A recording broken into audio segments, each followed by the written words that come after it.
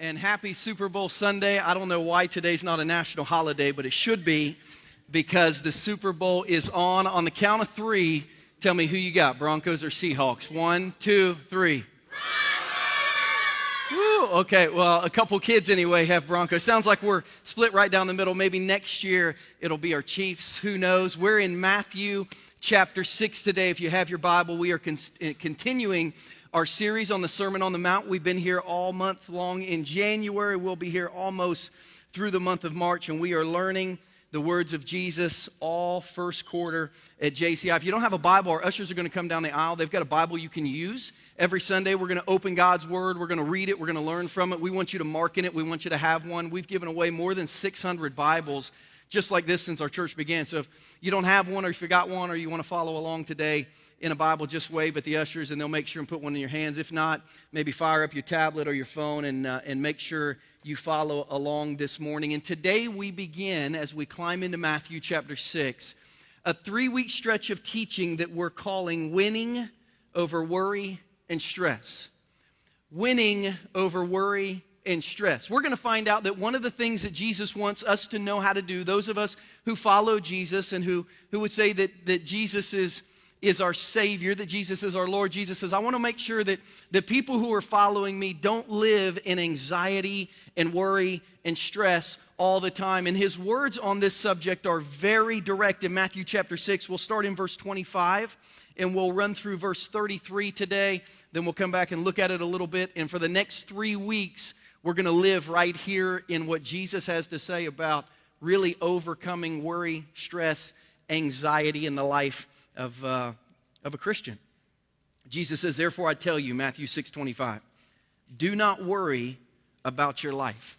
We should underline that, and we should all kind of chuckle inside ourselves that Jesus would say something so simple. Therefore I tell you, just don't worry about your life, what you'll eat or drink, or about your body, what you'll wear. Is life not more than food and the body more than clothes? Look at the birds of the air. They don't sow or reap or store away in barns, and yet your heavenly Father feeds them. Are you not much more valuable than they? Can any one of you, by worrying, add a single hour to your life? And why do you worry about clothes?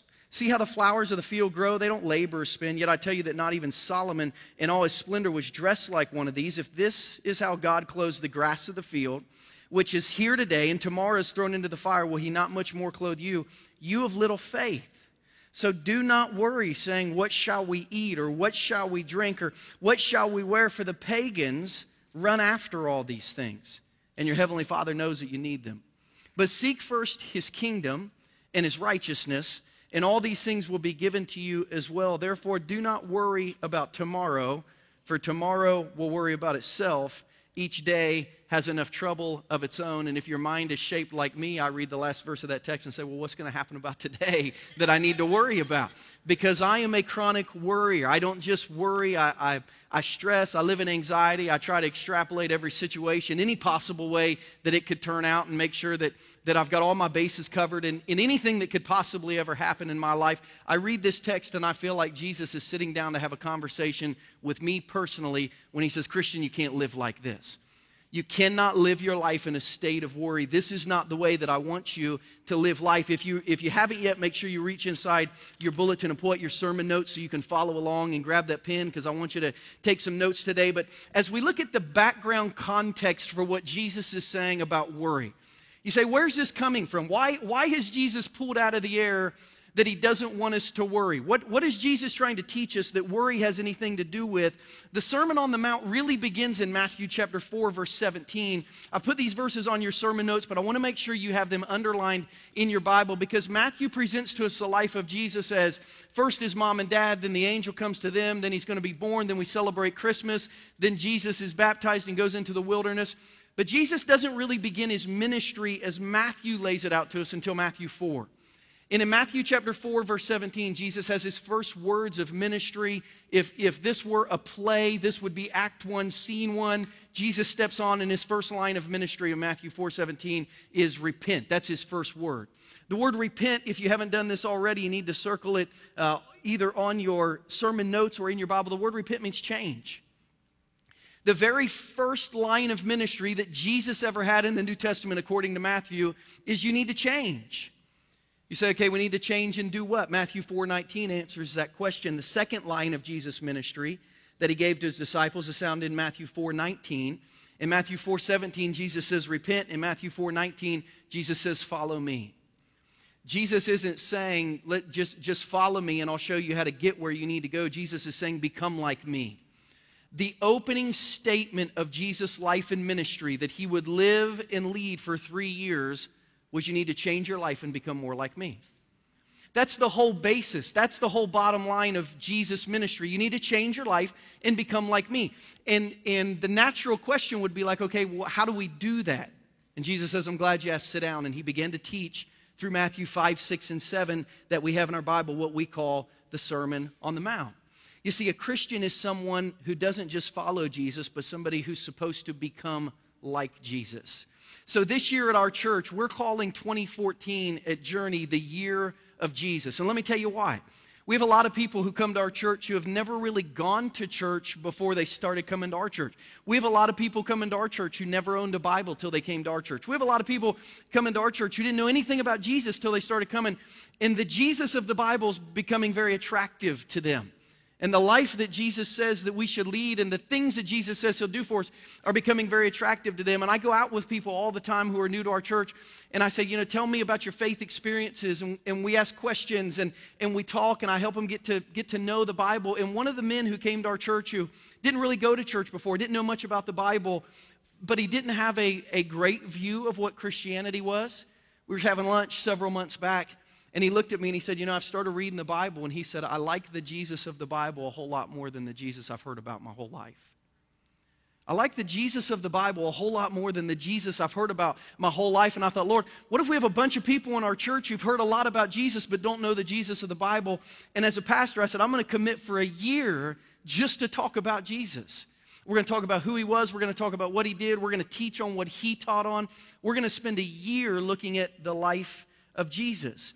And in this life of Jesus, the most important sermon Jesus ever gave was one called the Sermon on the Mount. That's why we're spending the first 10 weeks of this year on the Sermon on the Mount. And I have challenged you this year to really own spiritually the Sermon on the Mount. On January 12th, I said, here's my challenge to you between now and Easter for the first 3 months of the year. I want you to read Matthew 5, 6, and 7. These are the 111 verses of the Sermon on the Mount. Every Sunday afternoon, in January, February, March. Every Sunday afternoon, I want you to read the Sermon on the Mount. Some of you, I want you to go to the next step, and I want you to actually, between now and Easter, I want you to write out the Sermon on the Mount. And some of you I'm going to ask you once a month to write out the Sermon on the Mount, because you're going to see it differently when you're writing it than when you're reading it. Some of you are going to go to the next step, and you're going to memorize the Beatitudes in Matthew chapter 3, verses 5 through 11. We actually had someone in our church who found this Beatitudes bookmark that we've put in your bulletin, and we did that because we said, okay, for people who want to memorize it, we'll just put it in their hand so they can throw this in their car or their truck or on their dashboard, set it on their desk, and they can look at it. We're asking people to memorize these 8 verses, so we'll just give it to them and make it real simple. So make sure you take that home with you today. We asked some of you to memorize it together as a family. That's what my wife and I, my 12-year-old and 10-year-old are trying to do. Every week we memorize the next Beatitude. This week we'll be on week 4, memorizing it together as a family. And I challenge some of you to memorize the entire thing. And before you say that's impossible, if you go back to January 12th, one of the men in our church who is a youth ministry worker, who helps set up signs outside, not one of our pastors, but just one of our people, quoted to you the entire Sermon on the Mount that he took about 3 months to memorize to show you that it's possible if you'll put your mind to it. Because if we're going to try to become more like Jesus, we should try to remember everything that he said. We should try to know everything that he did. And Jesus says you need to change and become like me. And part of becoming like Jesus, I want you to listen to this, is worrying less. According to Jesus, part of changing our life to become more like him is not worrying so much about the things that we worry about. 6 times in Matthew 6, 25 through 33, Jesus uses the word worry in our key text. I'm going to tell you in a minute why it's actually the wrong English word that gives us the wrong English thought.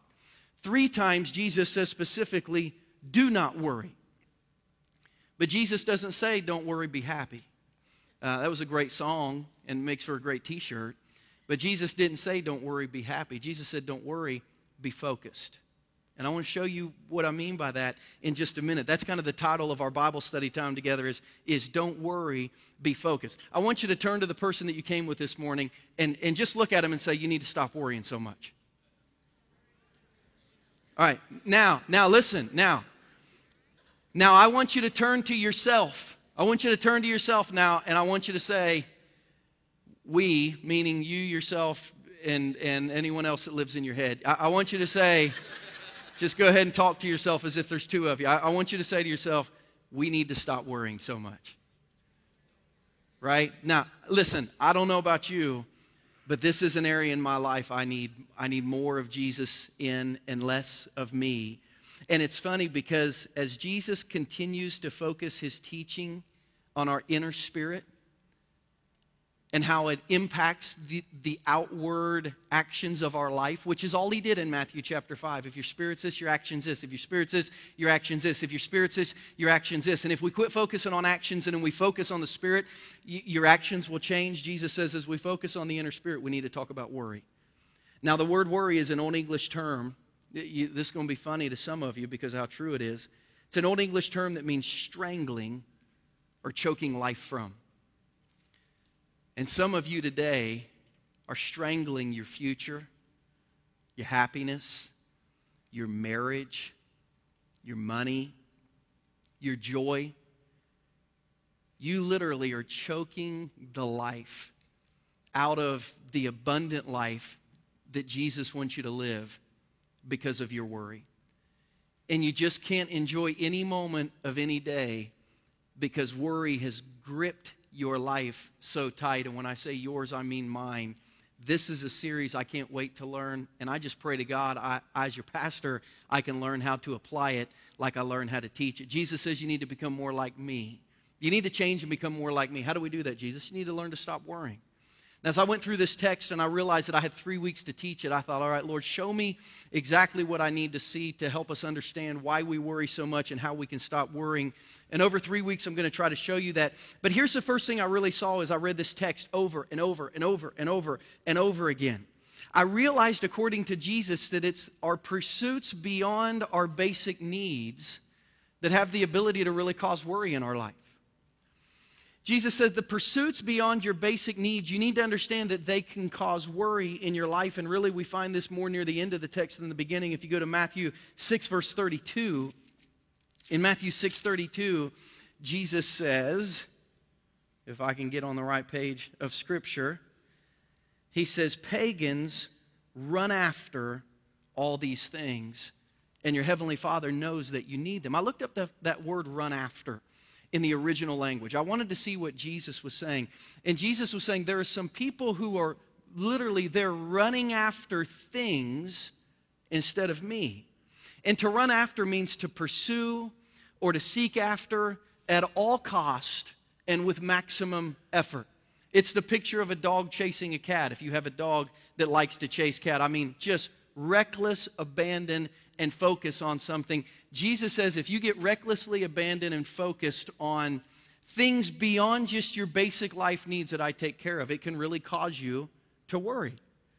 And as I looked at this and as I look at the generation that I'm living in, I really believe that we're living in the run-after generation. You and I are living in the run-after generation. And it's a generation that's starting to get really tired. You know what I mean? Like you and I are living in this run-after generation, pursuing with maximum effort, not just what we need, but what we want, what we feel we deserve. And it's a generation that really is beginning to look tired and weary. It's a generation that is, as I step into this generation, even all the self-help gurus are trying to get us to do what's right at the quickest possible way to do what is right. And myself and, I've got dozens of couples who are friends of Danielle and I's who have all been introduced to a Dave Ramsey type of life strategy. And I see young couples who are literally tired because they're so quickly pursuing no debt that they've created no life. I'll never forget when Danielle and I sat down with someone who's really close to us.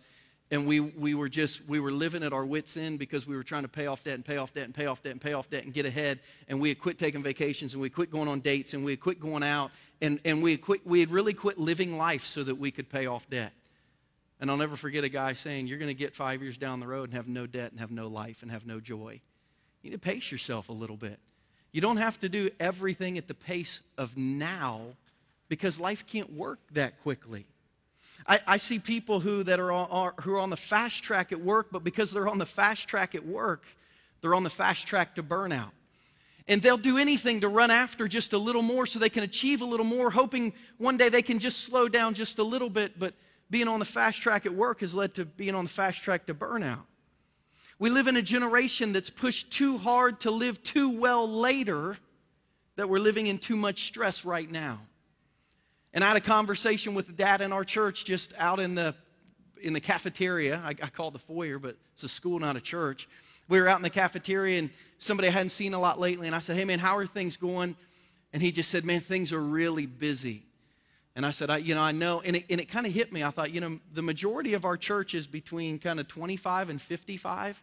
We're all in the push phase of life, just pushing a little faster. And really, it's not 25 to 55, but what I've found out that from when people have kids, for the next 25 years, life is spent just trying to finish that 25 years. And he said, we're trying to figure out how to pay down our debt and pay off our house and set up a college fund, and we're trying to make sure our retirement. And basically everything he said to me was something that wasn't going to happen for 20 years that he stressed about now. And I thought, we're living in this run-after generation that has the capacity to cause a lot of worry. And basically, we've created a culture of worry in our churches, in our homes, in our schools. We live in this culture of worry, but worry is the wrong word. Worry is not the word that Jesus used. Because worry, if you just look it up in the dictionary, worry is a state of thought. Worry is something you think. Jesus didn't use the word worry. Jesus really used the English word anxious. See, worry is a state of thought. Anxious is a state of being. And Jesus said, you aren't just people, your minds aren't just occupied with worry. Your lives have become overwhelmed with worry. Anxious is living worried, not just being worried. It's the thought I can't sleep. And when I wake up, my mind is racing. And my teeth are grinding.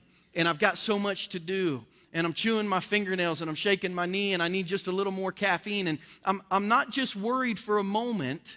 I'm literally anxious 24 hours a day and living on edge. Because we're in this push generation of we have to attain everything for later now or maybe we won't have it. And it's created this world of anxiety. The founder of the Mayo Clinic, Dr. Charles Mayo, said worry, just when it comes to what happens physically, he said worry affects circulation, the heart, the glands, the whole nervous system.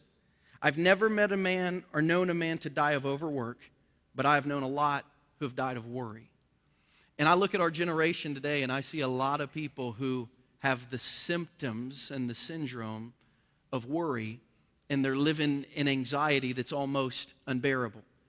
And Jesus said, only pagans should live this way. Now, the word pagan is not an accusation, it's a description.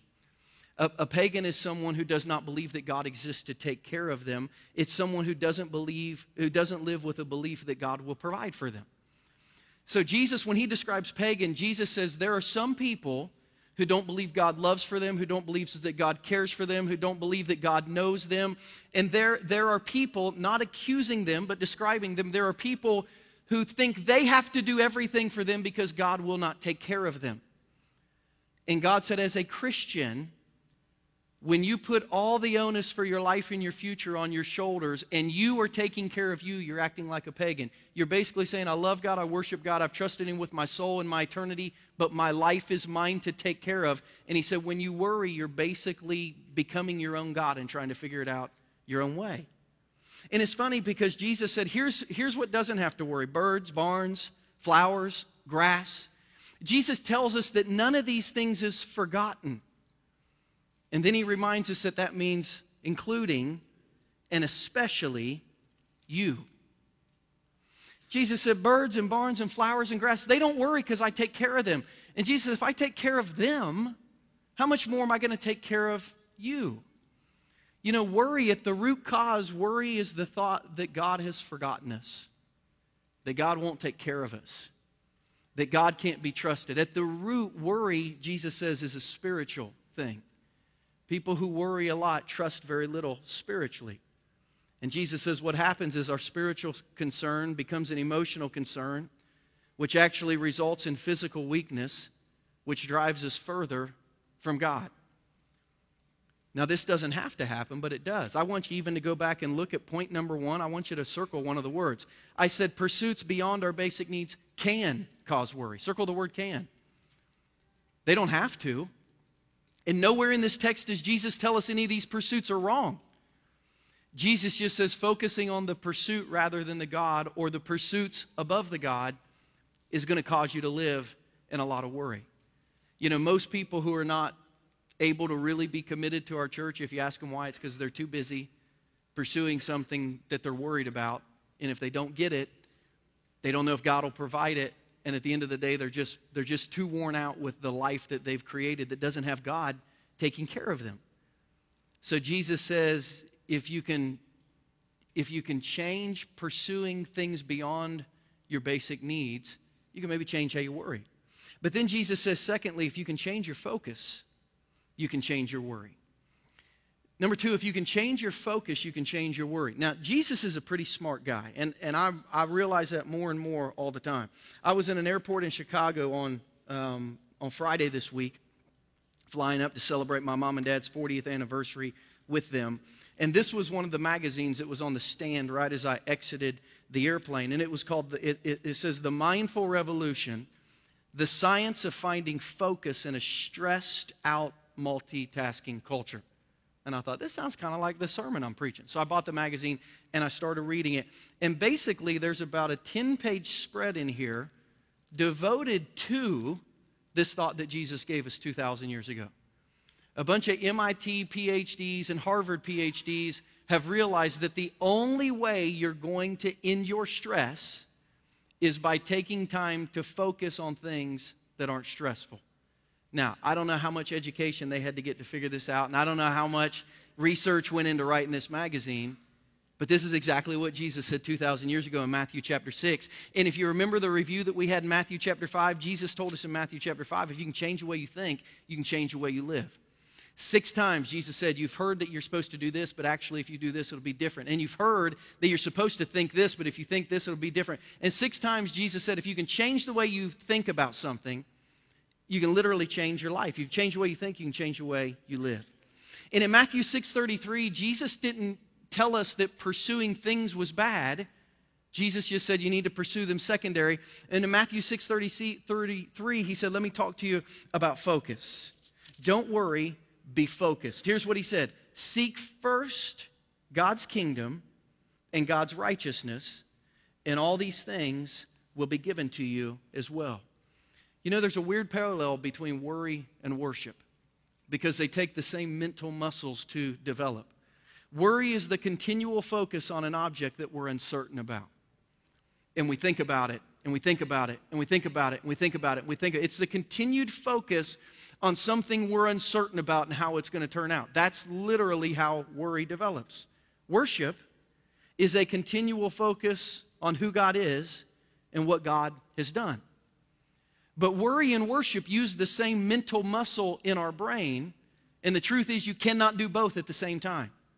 You know, I was reading through this magazine article, and it said the key, this is going to sound funny, it said the key to worrying less is meditation.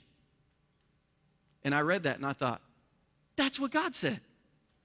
In Joshua 1:8, when Joshua was scared, when Joshua was worried, when Joshua had to go into the promised land, remember what God said to him? Don't let this book of the law depart from your mouth, but meditate on it day and night. I don't know whether Joshua was supposed to cross his legs and hold his fingers and close his eyes and hum, but God said, I want you to stop and I just want you to think about me. I want you to meditate. So I read this and I thought, man, I could have written this article because it's right in the Bible. And I'm reading what they're writing about science and I'm seeing Jesus said the exact same thing 2,000 years ago. if you want to remove some of the worry in your life, you need to focus on God more. Let me give you a picture of what this looks like, and in the next 2 weeks, we'll begin to break down how to functionally do this better as a Christian. In Luke chapter 10, if you have your Bible, you can turn over there. We meet a family that we know from Scripture because they're some of Jesus' very best friends. It's two sisters. Their names are Mary and Martha.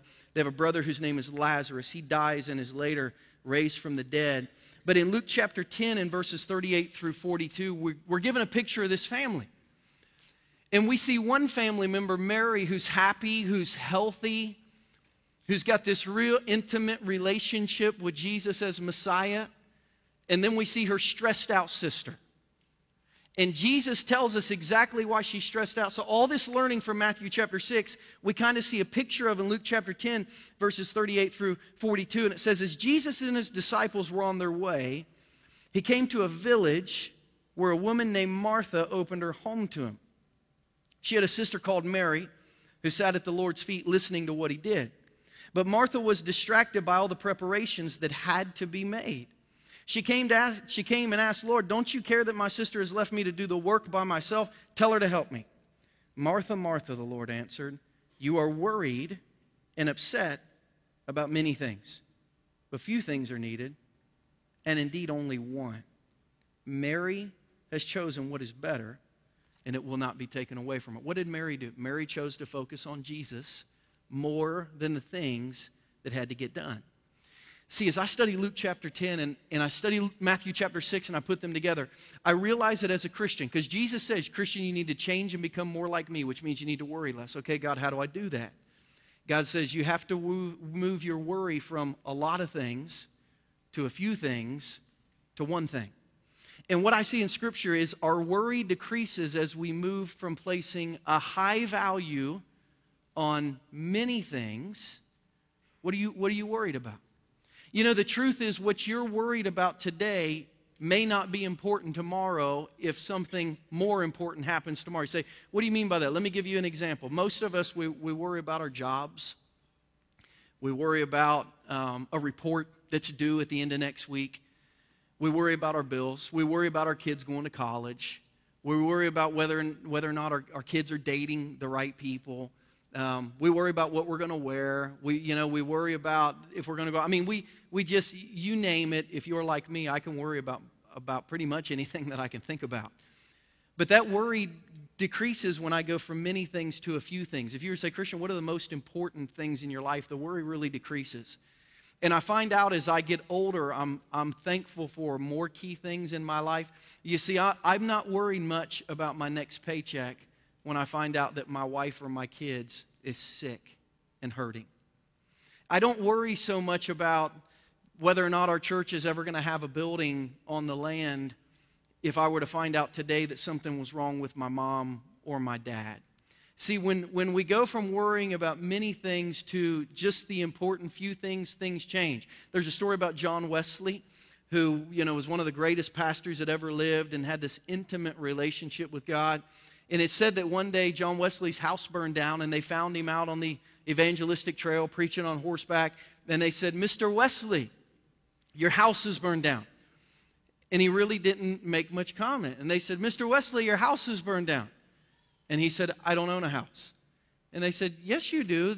We know where you live and it's burned down. And he said, listen, God gave me that house. If he doesn't want me to have that one, he'll give me another one. I'm not really that worried about it. You see, when we go from many things to few things, we worry less. Now, if I were to say list the top 5 things in your life, if we're having a good day right now, we might list our job and our marriage and some things.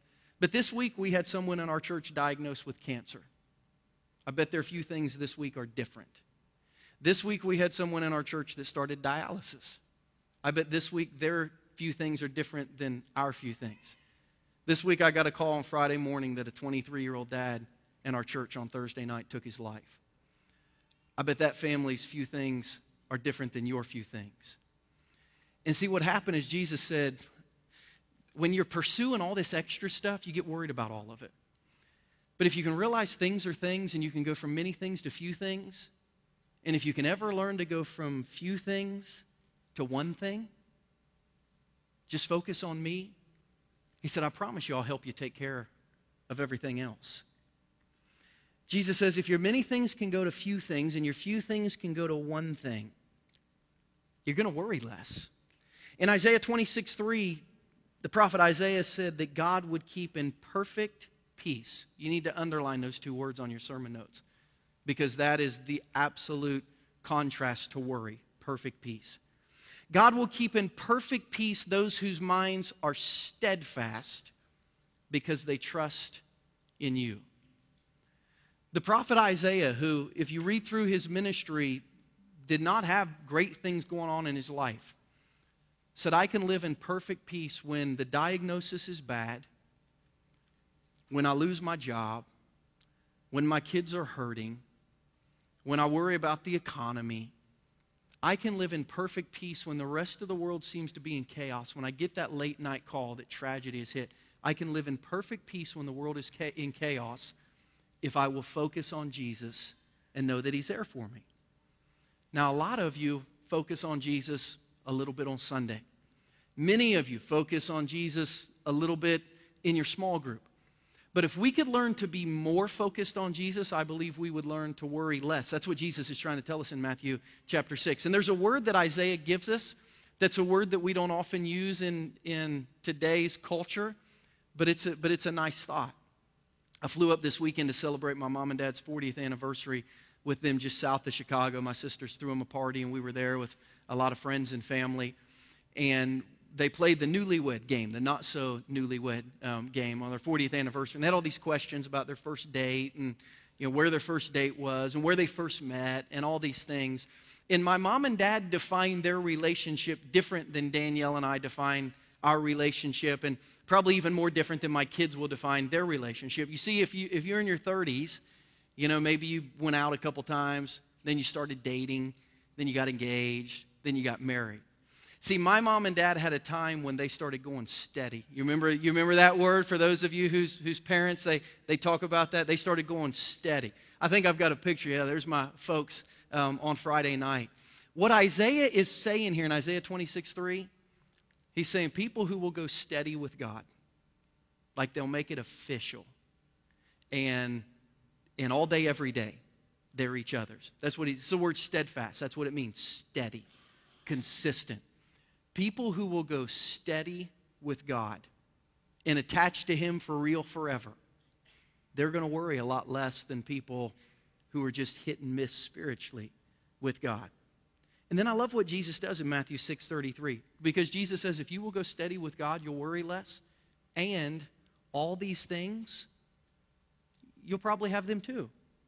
Jesus never tells us that all these things aren't important. Jesus never tells us that all these things shouldn't be pursued. He just tells us not to make them priority in our lives if we want to worry less. He doesn't say don't save for a college fund.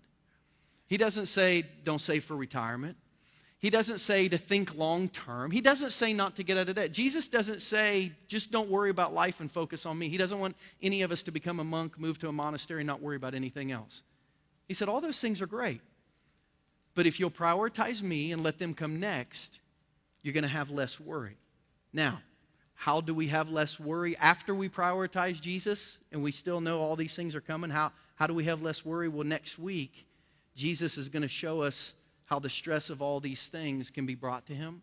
So even in all those things, we can worry less.